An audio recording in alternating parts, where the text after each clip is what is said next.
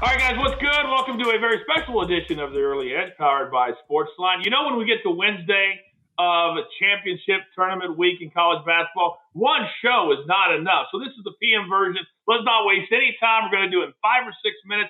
Let's bring in our cappers this afternoon. You know the names. Zach Attack, right next to you. What's up, Zach? How we doing, Coach? It's in the afternoon here. We've got some games already underway. I'm going to try to give one winner here. You're damn right. And then the Maestro is right below me. Maestro, I know you're set for some PM games. Yeah, got a ton of plays up on Sportsline, looking at one or two more. Let's get to it. All right, let's get to it. Quickly, storylines that could affect the betting lines in the evening. Zach, what is something you got today? I'm just surprised that Duke-Louisville, this line has moved in Duke's favor, not by much, but from 2 to 2.5. Louisville is the rested team. Duke played yesterday, and Louisville also beat Duke twice already this year. I know it's hard to beat a team three times in a row, but I would have expected this to be more towards a pick-em. But I think people are anticipating Duke getting closer and closer to winning another game and maybe getting the ACC conference tournament. And one move that jumped out to me in the Big 12, Oklahoma coming in on a 4-game losing streak. Of course, 2 of those were to Oklahoma State, and 1 of those was to Kansas. They're playing Iowa State, the doormat that hasn't won a game in conference, but this line has gone up from 11 to 11.5. And why that's surprising to me is because Iowa State's point guard, Rasir Bolton, who's missed the last 3 games. I mean, they played without a point guard. He's back tonight, expected to play. He had 30 points, 35 points, and 10 assists in the 2 games they played against Oklahoma, where they lost by 10 and 7. He's huge for Iowa State, so that move kind of surprised me. All right, interesting. We'll keep our eye on that as the Big 12 tournament gets underway. All right, we've got 2 plays from Sportsline today. I can't reiterate enough that if you're not a Sportsline member, you need to, because we bring our cappers onto this show, and they do their best bets.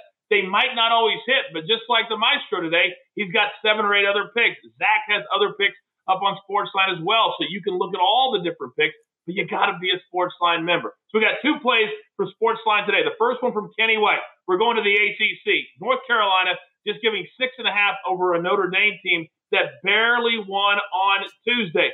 Tar Heels are playing their best basketball of the season. They've covered in 7 of their last 11 games, and I think Notre Dame is reeling. So does Kenny. They'll cover the 6.5. The Tar Heels will. Second game, FAU getting 3.5 over UTEP. That's from Jeff Hockman, also from Sportsline Conference USA opener, first round game. Florida Atlantic, they're running a 4-game winning streak. They won the last 5 contests, by the way, by an average of 8.8 points. And they're getting 3.5 here. That's incredible value. Take FAU plus the 3.5. All right, Zach, what do you got today?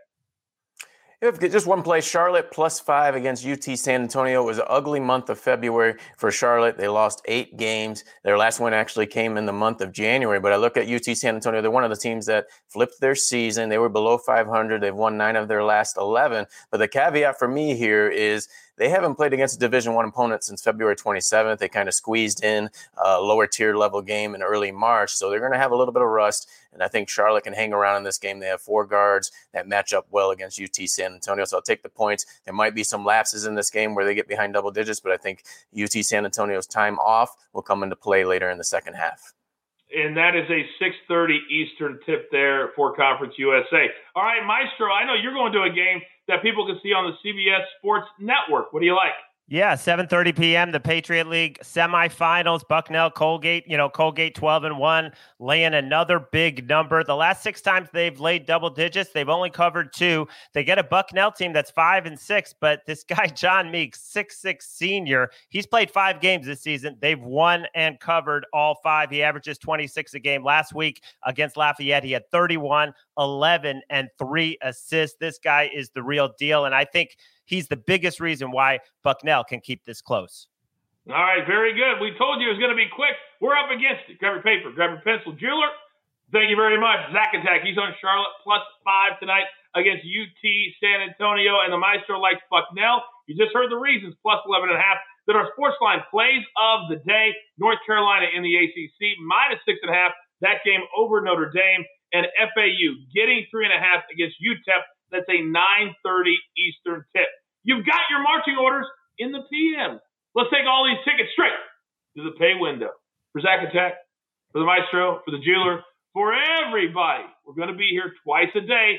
Set those notifications. And remember, this is the only place for your daily early edge. Good luck.